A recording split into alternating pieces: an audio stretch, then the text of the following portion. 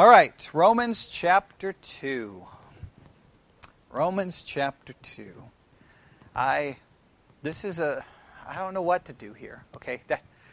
I know that's not the way you're supposed to start a sermon, saying you don't know what to do, but I don't know what to do here. So I'm becoming convinced that reading Paul, you have to read Paul in reverse. You have to start at the end and work your way backwards, because taking Paul apart verse by verse is really complicated, because you're taking apart. If you read it the way it's written, right, you're trying to figure out.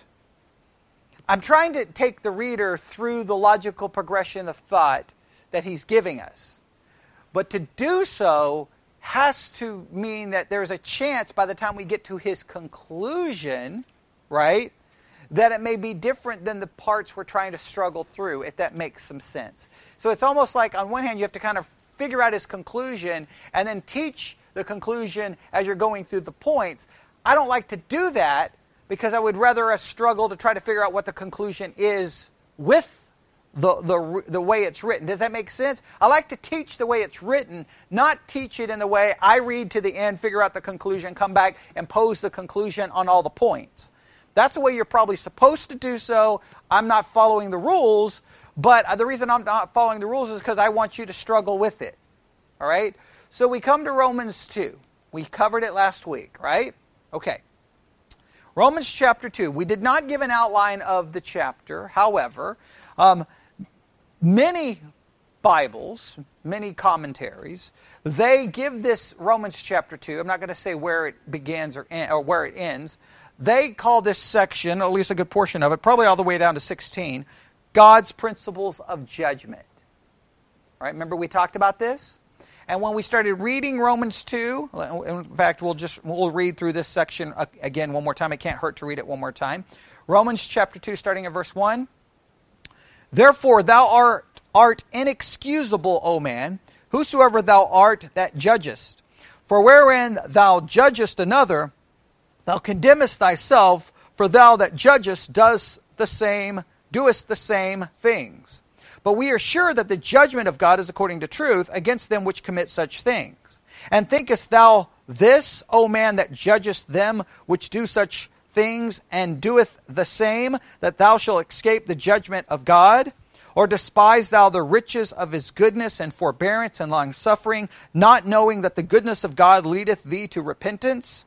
But after thy hardness and impenitent heart, treasure up unto thyself wrath against the day of wrath, and revelation of the righteous judgment of God, who will render to every man according to his deeds. Now let's just stop right there. Clearly, what word is used a lot there? Judge, judgment, judgest, right? You get the idea? And remember, we made that this is a major emphasis, but at the beginning of this, there's a contrast being made. And what's the contrast being made? Between man's judgment and God's judgment. All right? And last week remember how we started last week? 2 Samuel, right? And what did we look at? Nathan to confront David, right? And he gave him a little story, correct? And he gave this story as a kind of a trap, right? He wanted David to make a judgment, and by David making that judgment, then he applied that judgment to David himself, Nathan did, to demonstrate or to confront him, to say, look, you're making a judgment, but you're really judging yourself, because this whole story is about you. Right? And I made an argument that when we come to Romans chapter 2, Paul is using a similar literary device. And he's using this device to lead everyone. By the time you get to chapter 2, by the time you finish verse 32, moral people, Christians, right, Jews, will say by the time they get to verse 32, they will all say in unison, Amen. Because all those people in verses 18 to 32 deserve to be what? Judged and condemned. How does verse 32 end in Romans chapter 1? Who, knowing the judgment of God, that they which commit such things are worthy of death, not only do the same, but have pleasure in them that do them. Everyone is supposed to say, amen. These are condemned. Then we go into chapter 2.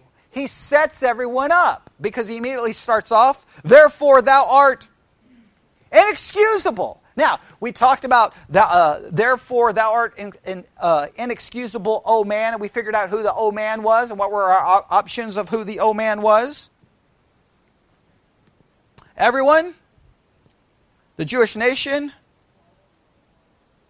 All who are moral or self-righteous. Everybody remember that? Okay. And clearly the moral and self-righteous would apply to the Jews. I believe that there is an argument that by the time we get done with this section, if we keep reading down, he's going to make this about the Jews. There's no question. Making the argument that Romans 1, 18 and 32 was showing that the Gentiles are condemned. Now he's going to show the Jews are condemned. Ultimately, he's going to show that everyone is condemned. Okay? Does that make sense? Okay. But we applied this to moral people, like people who have some, sense of morality and they're trying to hold to a moral standard. So, this is what we're going to try to work on. Okay, and I'm not going to review everything else we talked about last week. We talked about some important principles about judging, did we not? About some problems. Okay, we'll get into some of that here in a minute. Here's what I need to do, all right? Now I'm going to put you on the spot a little bit here, and this may be dangerous, but we're going to have to try to struggle through this together. All right? Here's what we're going to do. Clearly, chapter 2, I would say verses 1 through 4, there's no question, there's a contrast being made. And that contrast is between what?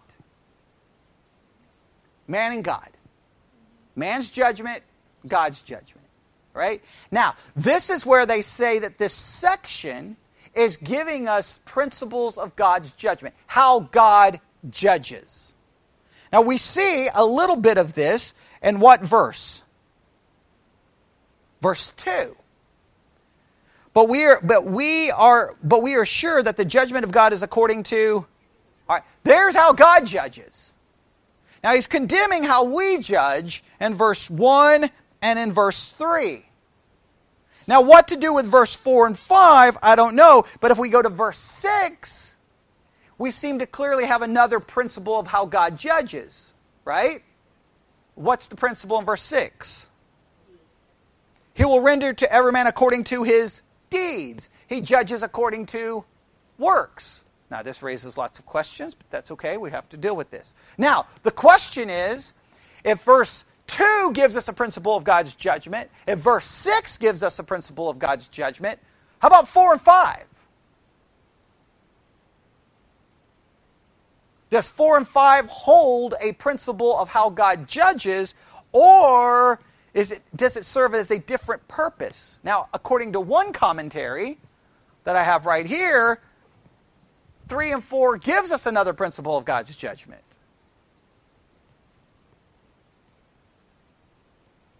That's a difficult question.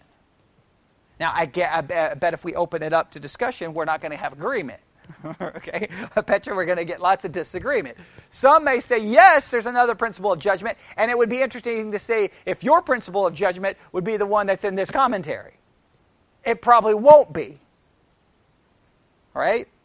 So we're going to have to try to figure this out. Does that make sense? So here we go. We're going to do our best to... I don't have... 3 and 4, or let me look at this again. Yeah, 3 and 4 and 5, right? I guess, 4 and 5, I should say. 4 and 5, these two verses, I'm going to be honest with you. I'm not sure I know what to do with them. Right? I think I know what to do with them, but I'm not sure. So I may change my mind literally in the teaching of this if we can get there, right? This may, because it's just written weird. It's Paul. And Paul's right. He's so wordy at times. You're like, could you get to the point?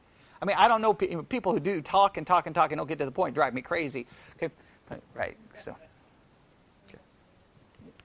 okay. I know my wife. I'm sorry, y'all have to deal with her talking so much. Okay, because trust me, it's out of control at times. All right, here we go. Romans chapter 2. So I don't even know. Here's what I will say. Verse 6 clearly seems to be a distinguishing point for another principle of God's judgment. Agreed? So, if that is true, then chapter 2, verses 1 through what? Where do we stop?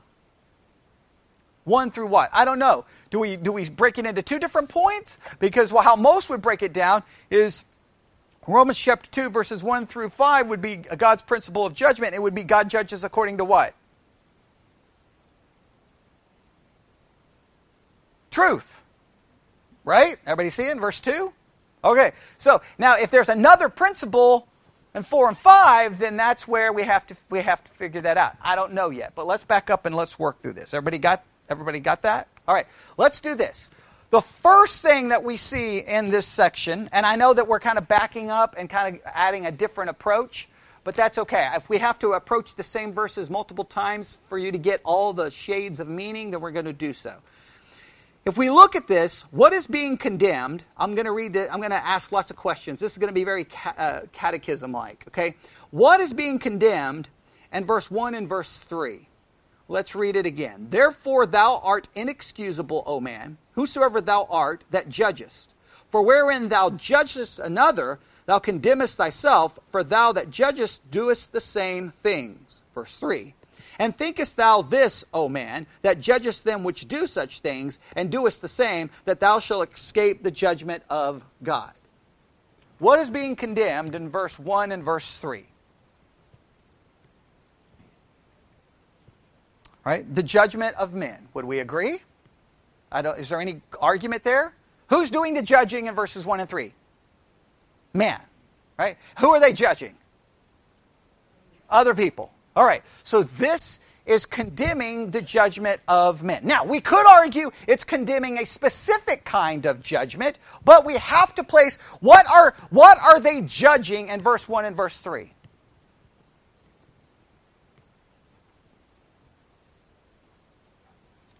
They're judging other people, but we could argue they're judging other people who are guilty of what?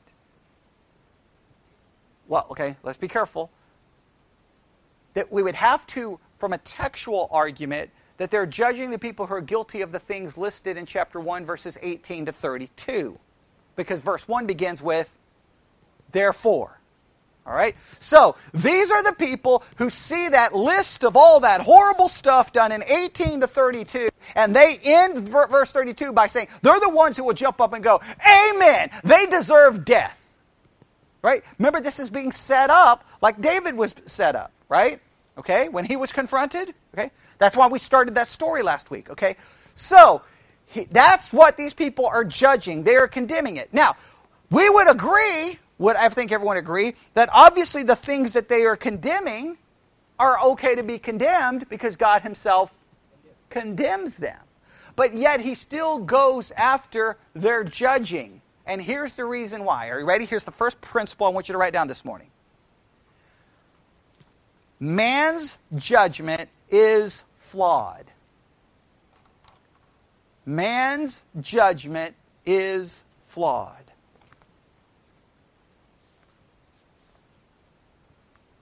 Man's judgment is flawed. Now, when I say man's judgment, I am speaking of man, woman, boy, girl, all humans. Humans' ability to judge is flawed. Now, I want you to really, I don't know if anyone in this room actually believes that it is. Because how many judgments did you make this week? You probably can't even know. You probably made millions of judgments about all kinds of things, right? About people's behaviors, people's actions, things you saw. You made judgments. And to say that you didn't is just denying reality. We make judgments constantly. So if it's flawed, yet we constantly do it, that says a lot about us, correct? Now, do we really believe it's flawed? I think we have to believe it's flawed, and he's pointing it out, that it is flawed. Now, last week we gave, remember, 2 important principles about self-righteousness? Does everybody remember what those were? Okay, just say that again. Number 1, what was the first one? We underestimate the depth of God's standards. What did I mean by that?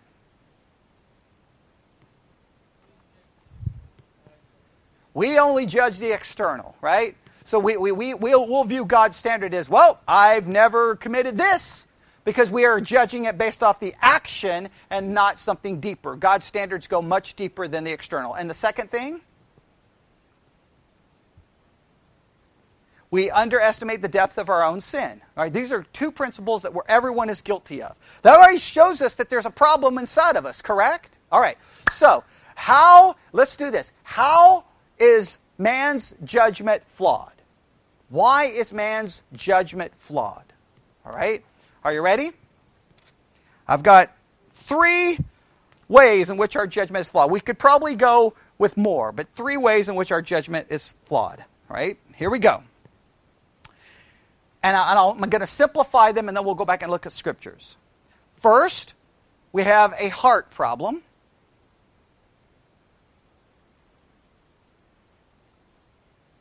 Second, we have eye trouble.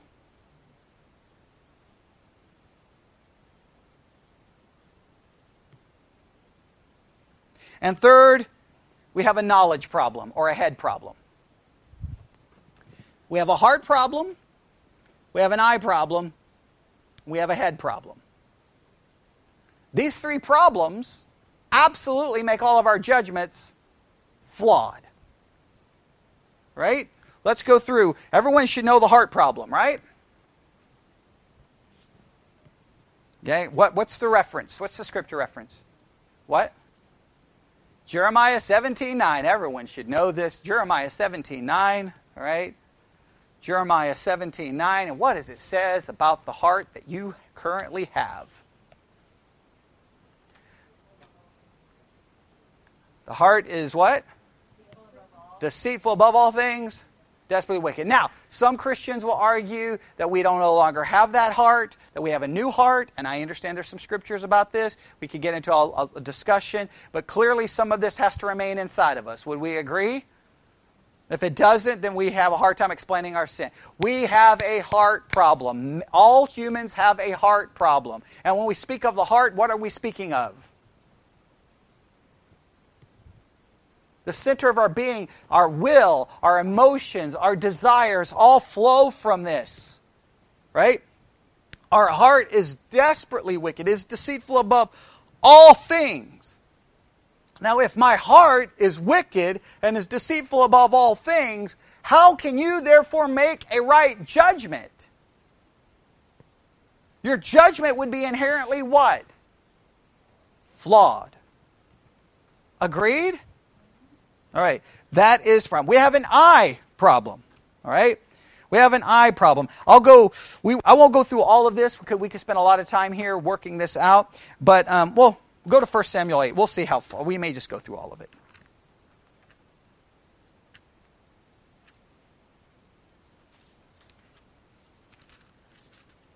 1 Samuel chapter 8. Yeah, I probably know this story very well.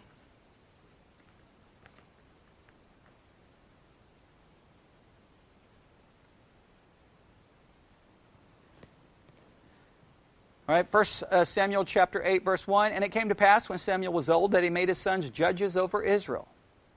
Now the name of the firstborn was Joel, and the name of the second, Abiah. They were judges in Beersheba. And his sons walked not in his ways, but turned aside after lucre, and took bribes, and perverted judgment.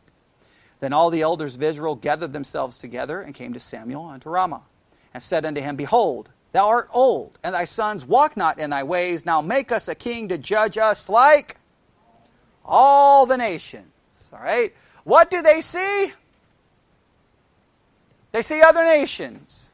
Right? Is that what they see? And they want to be like everyone else. Right? Their perception is they see, wait, this is how people do things. I want to be like. And everyone sees that way because people, I call it the herd mentality. I'll never understand herd mentality, but everyone sees what the group does, and everyone then tries to fit into said group instead of being themselves and being an individual and standing against the group. Everyone does that. That's a sight problem. They see something, all right? Okay? And we know that they're given a warning about the king that they're going to get. Are they not? Yeah, and does it sound like he's going to be a great guy? Whatever agree, does it sound like he's going to be a great guy?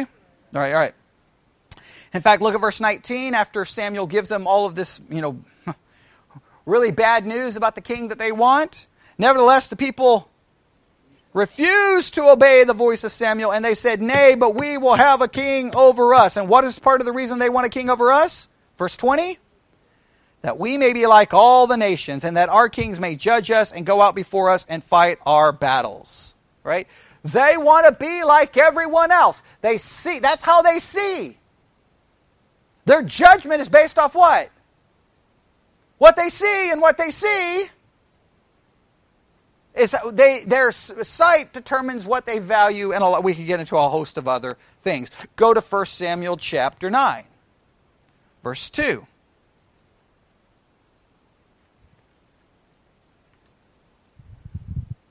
Verse 1, okay, now there was a man of Benjamin, right?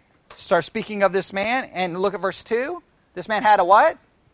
A son whose name was Saul, a choice young man, and a goodly. And there was not among the children of Israel a goodlier person, okay, King James there, than he. From his shoulders and upward he was higher than any of the people. Now, what is it referring to him being goodlier? Handsome, good looking. In other words, he is going to appeal to what? What they can see. He's really tall. He's going to stand above all the people. Right? Go to chapter 10.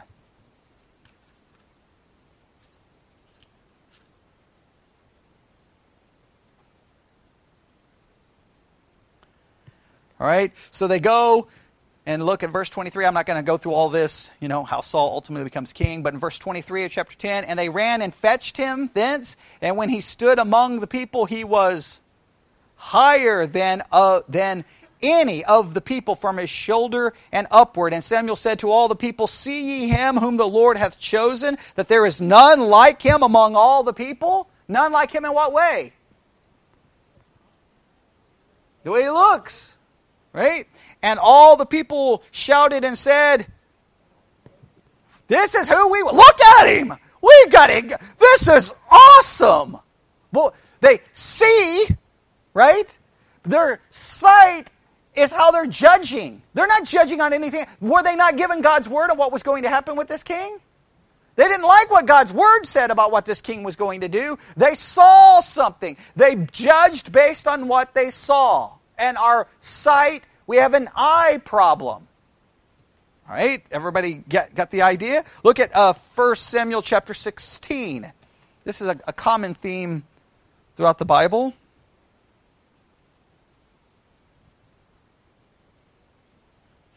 First Samuel chapter 16. When Samuel goes to try to find a new king, right? Because the old Saul doesn't work out so good, right? Okay, and remember, all the brothers come, and they're kind of missing one, and the one that they're missing is kind of not seen as what?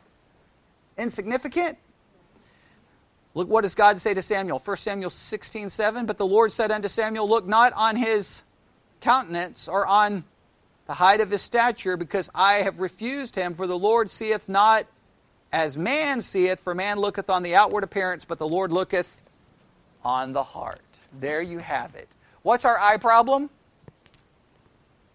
What's our eye problem? We just see the externals.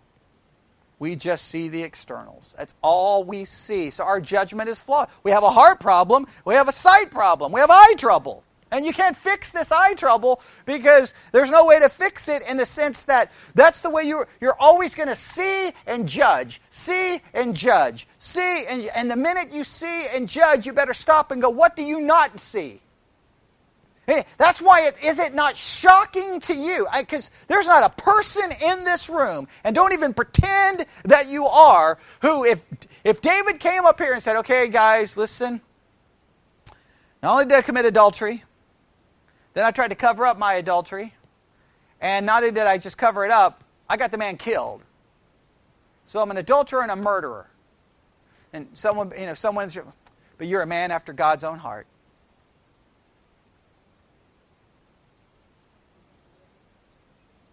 Yeah. Even if you read it in the Scriptures, there's a hard time believing it. Correct? You're like, how is David a man after God's own heart? There are other people in the Bible who didn't do the things David did. Because God sees the heart. Now, it doesn't mean he ignores the external, but the problem is we only see the external. And we're done. They're finished. We sing songs written by a murdering adulterer.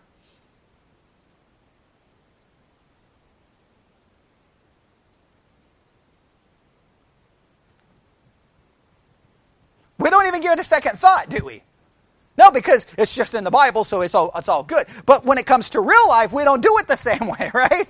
No. Whoa, you did what? You're done. Okay. Wait. With David, we just give him a pass, right? Solomon? I think he took adultery to a whole different level. Okay. Oh, and an idolater. Right? Oh, but we read his books and we say, hey, if you need wisdom, read this book written by a serial adulterer and an idolater, because it's the best wisdom you're ever going to get. Right? Well, because we perceive it different. Because God perceived that even though these flaws were in these men, there was something there. God sees beyond the external. That's what we were just talking in the last hour about. These evidences are supposed to prove if someone is a Christian or not a Christian. We are judging what kind of evidence? External evidence. But our sight is wrong. It's hard not to do that. Is it true? It's hard. We immediately judge. I mean, I know it's a cliche, but we say don't judge a book by its cover. Everyone judges the book by its cover. Everyone judges the movie off the trailer. That looks dumb. It's a 1-minute trailer, and you've already determined it's dumb? Glad you know more than me. How can you judge something based off a trailer? The movie's 2 hours long. 1 minute, you know. Oh, I'll read the back of the book, the little synopsis. Oh, it's a dumb book. Woo! It's 800 pages. You read the synopsis, but you know it's a dumb book. I wish I was as smart as all of you. We all do it, correct?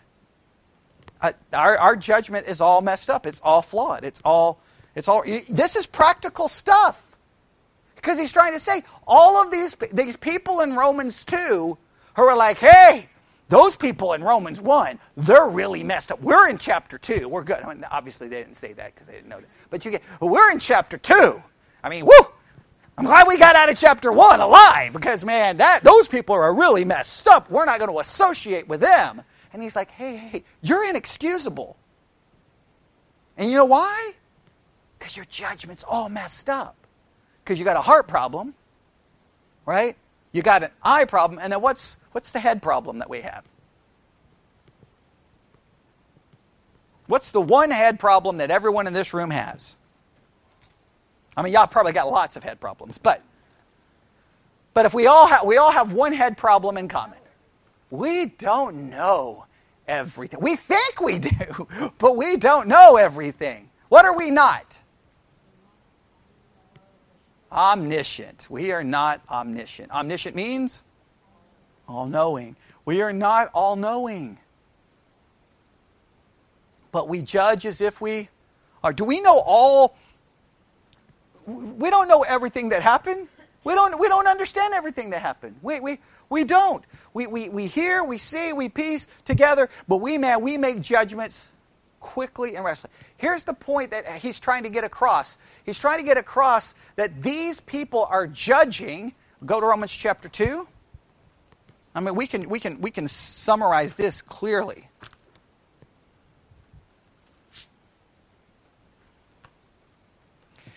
Therefore thou art inexcusable, O man, whoever thou art that judgest, for wherein thou judgest another, thou condemnest thyself, for thou that judgest doest the same things. Now, we got to be really careful here. When he says do the same things, I don't think he is arguing that they carry out the exact same things mentioned in 1, 18, and 32 in the exact same way, but they are guilty of the same things, what? maybe in a different way.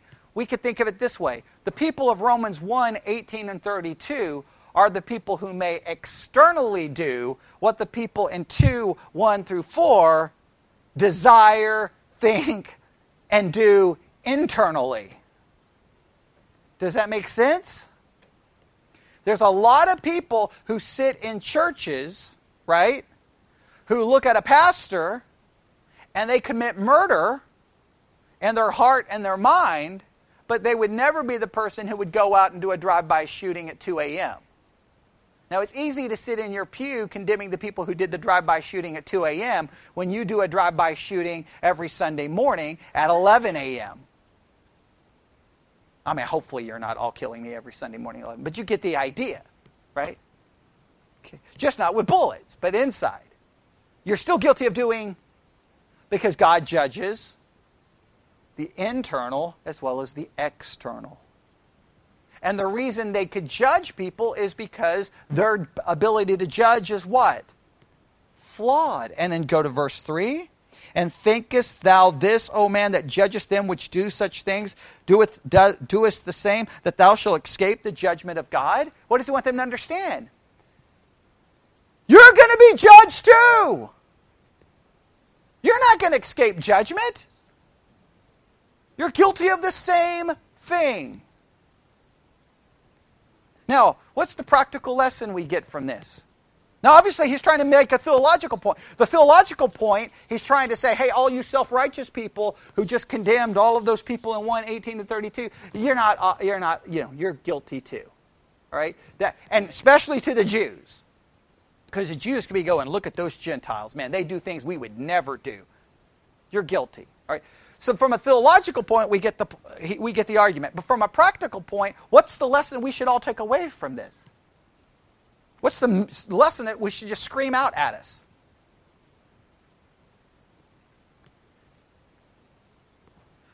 We have to reconsider how we judge people.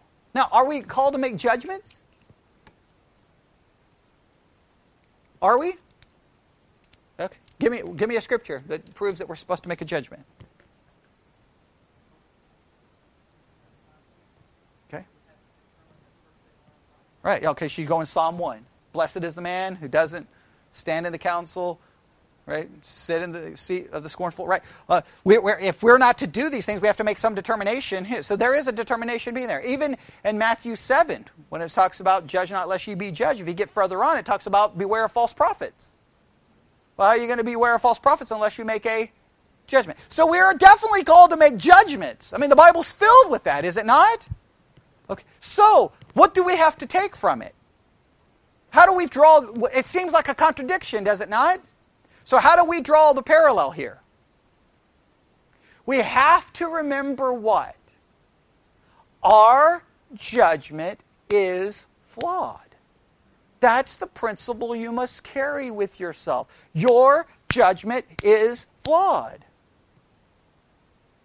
That's why when Jesus talks about judging, what does he tell us to do? Where's the famous passage in Matthew about judging? Okay, everybody turn there.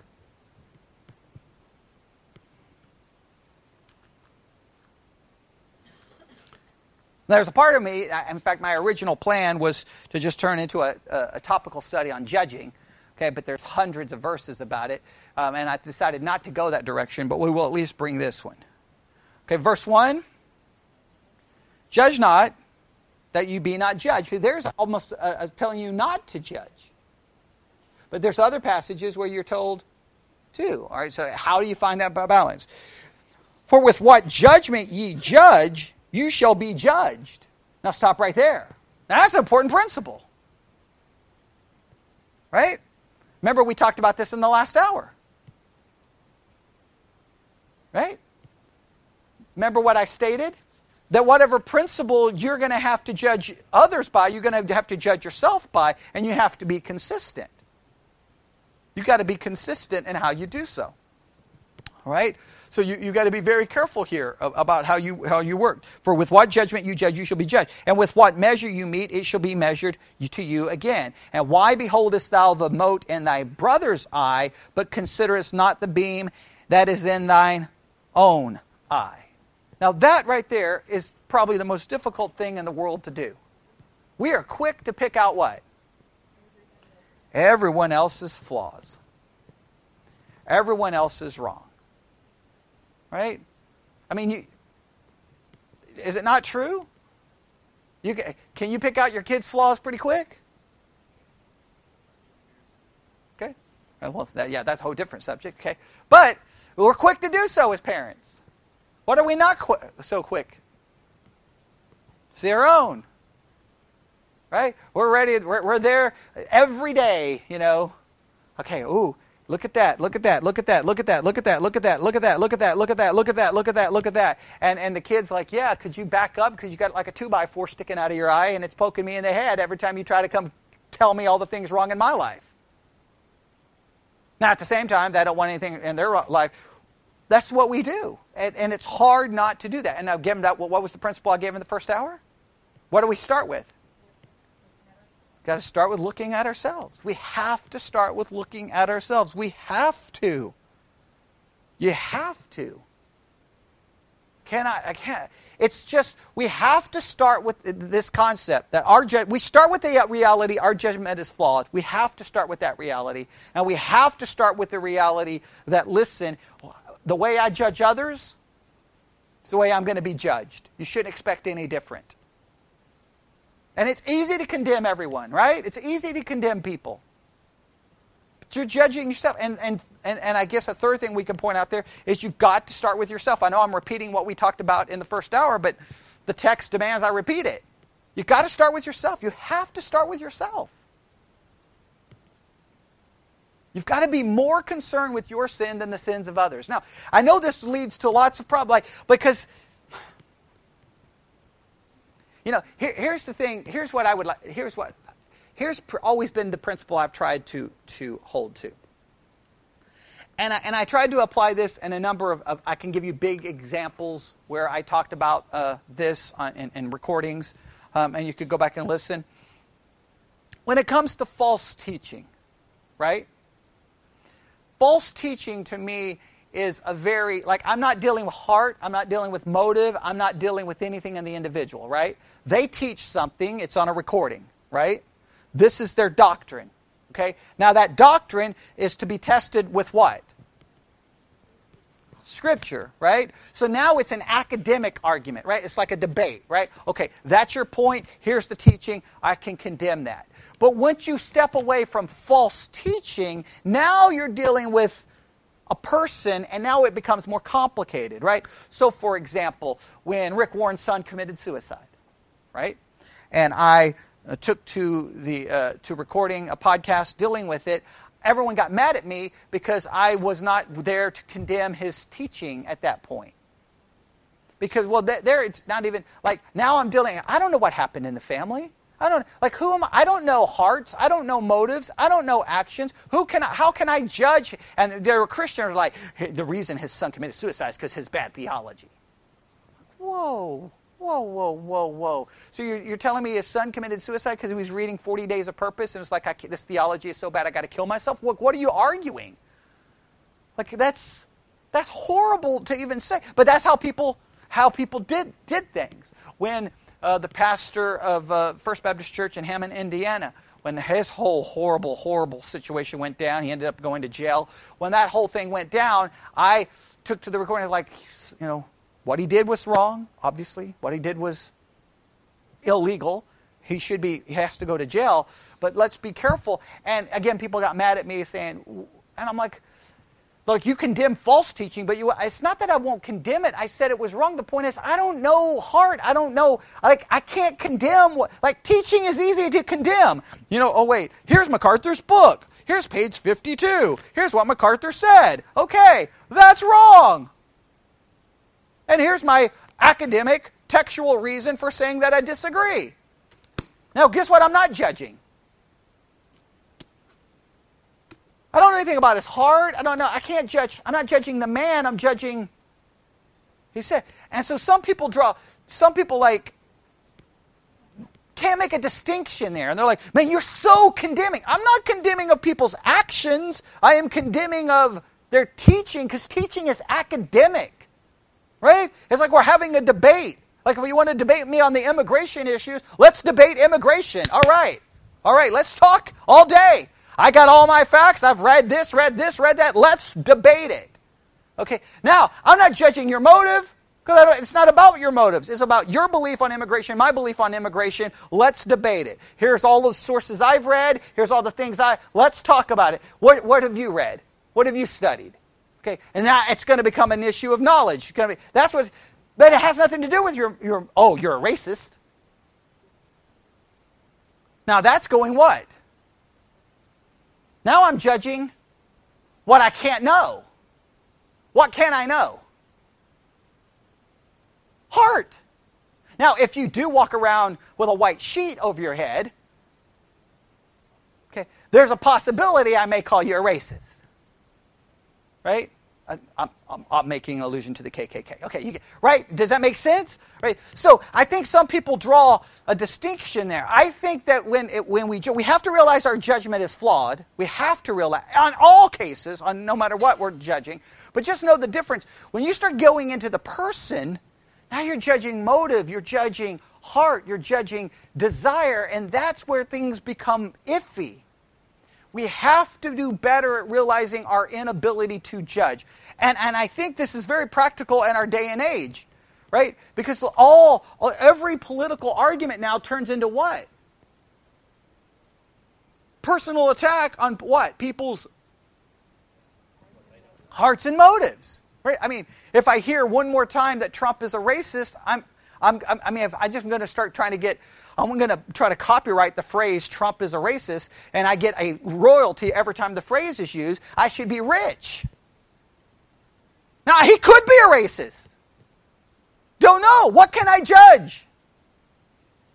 What he says and his actions. Nothing more. And people have a hard time doing that because they'll say, they said this must be so. David did that, it wasn't so. Everybody get what I just said? What did David do? Commit adultery and murder. Well, wasn't so. It wasn't true that he was a man not after God's own heart. If you would have judged David's motives and heart, you would have been wrong. That's hard to comprehend, isn't it? Isn't it hard to comprehend? It's hard to find that balance, and I don't have it. I wish that there was I could write a book going, here's the 10 steps. But I think we've got some pretty good steps, right? What's the first? I know we have what we talked about this morning in Sunday school. Now we have this morning. Let's kind of go through this morning. I want you to write these. I want you to have these down, right? And you should put these on the refrigerator. And anytime someone in your family offers a judgment, because I know your family is filled with people who judge. Our family, we don't have anyone who judges except Stacy. But other than her, everyone in our family are very non-judgmental people. But judging happens in your family all the time, does it not? It's in the car. Right? It's everywhere. Okay, so let's go through this from this morning. What would be the first thing we need to keep an absolute big reminder of? Is that all of our judgment is flawed. All of our judgment is flawed. All of our judgment is flawed. Just because you pronounce your judgment doesn't make it so.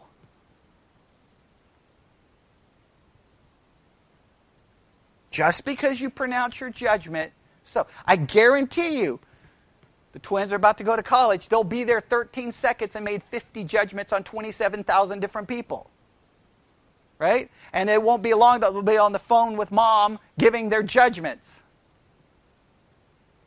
And they will pronounce their judgments as if they are true. And they could be wrong. But guess what? They're being judged by others.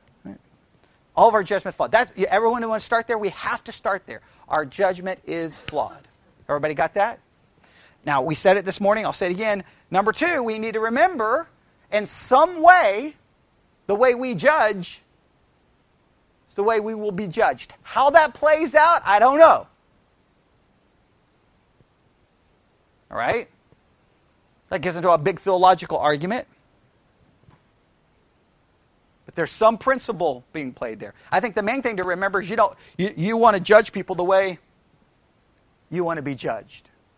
And what do you typically want? Some benefit of the doubt. Agreed? You want some benefit of the doubt. And typically you don't get the benefit of the doubt. You're just told whatever the case may be. All right, what's the third very important principle that we've kind of hinted at this morning in this hour?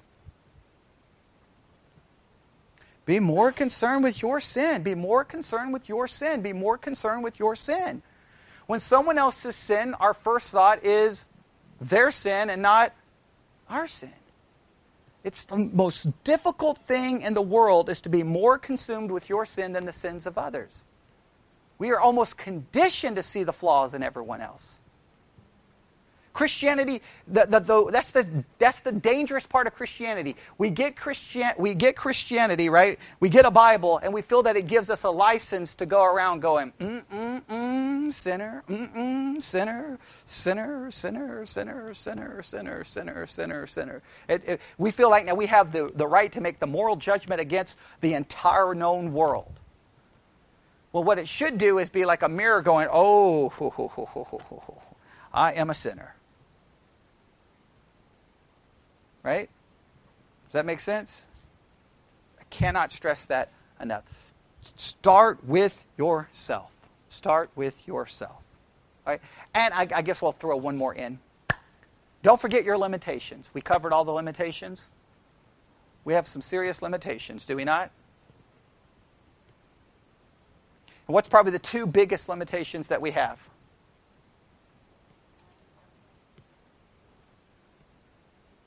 Okay, I think knowledge is the first big one, right? We don't know everything. We don't know everything. You think you do, but you don't.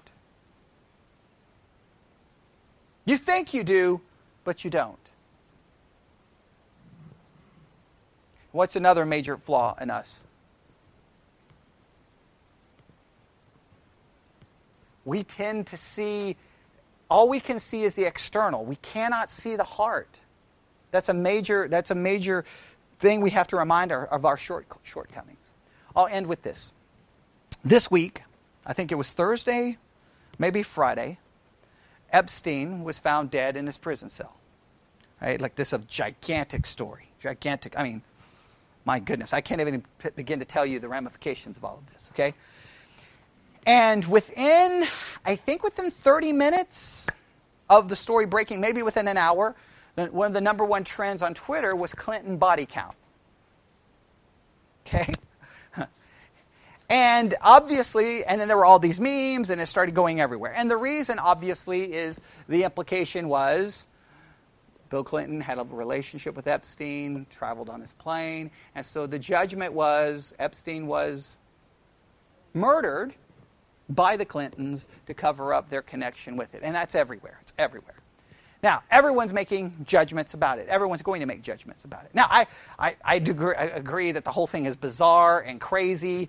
You know, there were supposed to be cameras watching him, but they weren't working. Okay, that seems odd, right? Lots of weird things went on in this whole case, right? So, but it's hard not to do what?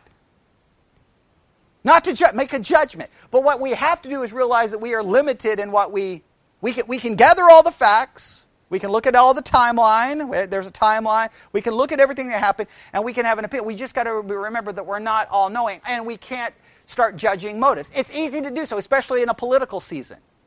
Every time a politician speaks, we judge motive, we judge heart. And it's hard not to do. Remember, keep a distinction between ideas, right? Ideas, actions, and the inside of a person.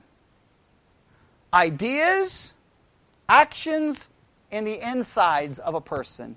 I want you to make sure you have that down, or we're not leaving, okay? Ideas, actions, and inside the person. If the twins say something and it's an idea, I can judge the idea and say, well, that's a crazy idea, right? If I see the twins having Joel tied up in a closet beating him with a baseball bat, I think I can probably say, I think your actions are kind of messed up. Right? I can't go beyond much more than that. Right? Agreed? I know you're saying, oh, but I can't. Well, from a biblical whatever I say about their internal condition, I'm saying it about my own internal condition. That's kind of the point of Romans chapter 2. Right? Now, in the middle of that, why Paul puts the argument for God's judgment in the middle of 1 and 3, he puts it in 2. I don't know why he wouldn't have 1, 3 is 2, and 2 is 3. It makes no sense of his order, but then all of a sudden he's going to remind you, oh, by the way, God judges completely different. God judges based off truth. All right? And so we'll have to see how that plays in. Okay, I know I made it as practical as I could. I still don't know what to do with 4 and 5. I still don't know what to do with 4 and 5, but I have kind of an idea, I think. All right, so let's stop. We'll pray. Lord God, we come before you this morning. Everyone in this room, Lord, we could all come to an altar and confess that we all have judged incorrectly. We've all judged in an unbiblical way, and that we all must ask for your help in not judging people in an incorrect way. Forgive us for our wrong judgment. Help us be convicted by this. And maybe when we leave here, we'll be less likely to judge in an incorrect way, not just today, but hopefully moving forward. I know we will fall short of this on a constant basis, but hopefully this will be a good reminder to all of us. And we ask this in Jesus' name. And God's people said,